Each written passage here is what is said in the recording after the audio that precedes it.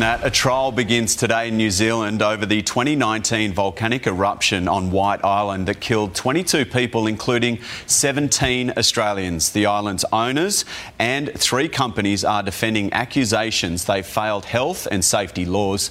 Families and friends of the victims are hoping for some justice and closure from the trial. Councillor Angela Owen was a close friend of Julia Richards, who died in the tragedy, and she joins us from the memorial at Cullen Vale Park in Brisbane. Good morning to you. Well, take us through the types of emotions that this has all brought up for you and the family.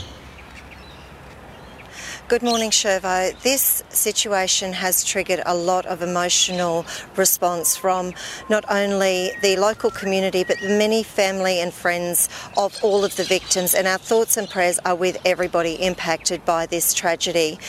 The community here in Cullen Vale is here to support the family of Julie and Jessica, who were very much a part of our community, and this has triggered a lot of emotion for many people. It's reliving those events and knowing that people go on a beautiful family holiday and not come home or are impacted by this circumstance is horrific for many people.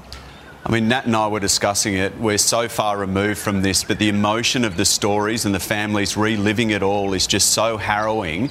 What are you hoping comes out of the trial itself? I think for many people, the shock of what happened that day left a lot of questions unanswered, and realistically through this legal process there are hopes that the answers will be provided, particularly for the many families but also the friends and the wider community.